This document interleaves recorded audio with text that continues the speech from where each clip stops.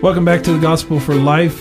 It's always a joy to start the morning with you, and whether you're listening to the podcast or driving to work or hauling people around, we appreciate you taking the time to listen. I'm Russ Herman from Cloverdale United Reformed Church.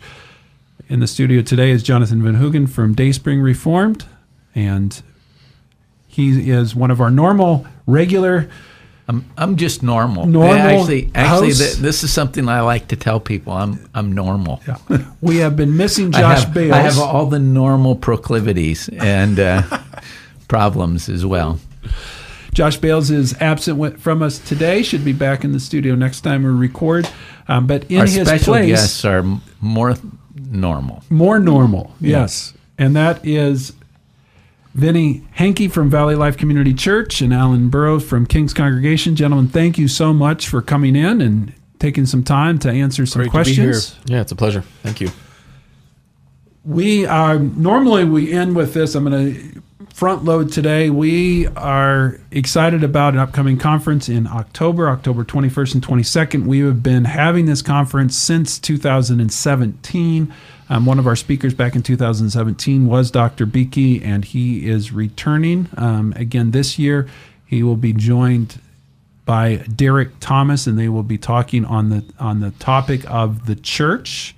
Actually, the Gospel for Life's time in the studio here was a prelude to the first conference that we had, and then became the whole postscript on other conferences. We are tied to the conference and in a very organic way. Probably, maybe you as listeners care, maybe you don't, but we often say things that you probably don't care about, so this you can just add to that list. But the relationship that is started was related to a conference that we had back in 2017 dealing with the 500th anniversary of the Reformation. And as a result of that, several of us, Alan and Jonathan, Josh, and I, and Phil Moran got together and started what's now become known as the Reformation Alliance. And out of that came this radio show, because the radio show asked us to come and just do some shows to promote the conference. And as a result, they came back and said, hey, would you guys be interested in doing that on an ongoing basis? And so I think it was in 2018 we started this show, and quite honestly, we hope and pray that the show is beneficial for you as a listener, but I think all of us would probably testify it's beneficial to us. Yeah. Just being in studio with other pastors, even with the guest pastors as we do this, it shows us in a wonderful way the body of Christ is far larger than our church. Phil Moran used to ask the question, how many churches are there in the Treasure Valley? And the answer is one. Christ is the head of his church, and we are part of that. No matter how we exist in our local congregations, we're part of that large church. And I remember, when we started the Reformation Boise Conference, and then the radio program came about as well. They both have to do with the fact that the Reformation, the Protestant Reformation, started in 1517. We tend to think of it today as being a religious movement in kind of a narrow sense, the way that we think today. But at the time, it was a complete reformation and revival for all of life. Every part of life was affected, and it touched off and made possible, for example, the United States of America, something like the Declaration of Independence. But that's what we so desperately need today. We don't just need a narrow, quote, religious reformation. We need a reformation of faith that is going to reform all of life. That's one of the reasons for the title of our little time together is the Gospel for Life. Exactly. It touches on everything. And today's question is the final one in this series where we've been going through questions from R.C. Sproul's books, Reason to Believe, or Now That's a Good Question. And it pertains to the end of life. Yeah. And the question is, when you're dead, you're dead. There is no more. Is the Bible clear about the afterlife? how would you go about trying to convince people of life after death? Well, just before answering that question, we were talking the other day about the catechisms, and the Heidelberg Catechism, question and answer. The first one is, "What is my only comfort in life and in death?" And it comes back with the answer that I, with body and soul, both in life and death, am not my own, but belong unto my faithful Savior Jesus Christ, who with his precious blood has fully satisfied for all my sins and delivered me from the power of the devil, and so preserves me that without the will of my heavenly Father, not a hair can fall from my head, yea, all things must be subservient to my salvation, and therefore by his Holy Spirit he also assures me of eternal life, and makes me sincerely willing and ready henceforth to live unto him. So it contemplates, the comfort that we have in life, but also the comfort that we have in death. And the question about what happens when we die is answered by Scripture. It's answered in the Old Testament as well as the New. We can talk about those things, but Daniel chapter 12 says that talks about the end of things. There shall be a time of trouble such as never has been there in the nation till that time. But at that time your people shall be delivered, everyone whose name will be found written in the book.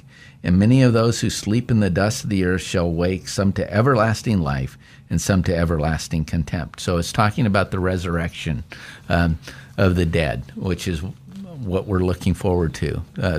Resurrection, the bodily resurrection, some to everlasting life, some to Jesus said, contempt. there will be, basically there's the resurrection of life and there's the resurrection of condemnation, and everybody is going to participate in one or the other. And when you think about it, it's really the fact that there is an eternity, a resurrection unto life or condemnation. It is that fact, that eternal fact, that makes any little decision we make in this life matter. Mm-hmm. It's what makes it matter. And if you think about it, even people who deny any kind of an afterlife, they just think you die, you just go into non-existence. Be around them in the way they live, in the way they express their opinions and so forth. It's clear if you watch them in the way they interact, life matters to them. If somebody, they are going to get upset if they believe somebody has wronged them in some kind of way. Well, why does it matter if there's nothing after this? What really does it matter? Why does anything matter if that's the case? But it clearly matters to people, it's just kind of a reflection of the fact that somewhere down deep, they know that life just doesn't come to an end when we die in this life. The kids have it wrong. YOLO is not right. It's YOL. You only live forever, right? There's an eternal life that has been granted unto you. How you spend that is directly in correspondence to how your relationship with Christ is. You can reject God for a lifetime and have it honored in eternity. Mm-hmm. Now, there are so many that may believe in an afterlife, but that belief is so distorted. So we are talking about that you either spend an eternity in heaven, in eternal joy, in eternal life and peace, presence of God, in the presence of God, or you have an eternity in hell with the presence of God in wrath. Yeah, and I'm assuming that none of us in the room believe in annihilation. No. That we believe that life continues on forever for everybody that lives, either in heaven or in hell. But there are so many that either believe in annihilation, that when you die, even if there is a judgment, that's going to end in you being annihilated, and so what's the big deal? Or they believe that hell is actually a positive thing, that it's just one eternal party. How would you talk to them in a way that's helpful and meaningful? Well, I think it's important for them to understand that the Bible clearly does talk about an eternal torment, where the the worm doesn't die and the fire doesn't go out. That's a reminder of the continuation of that.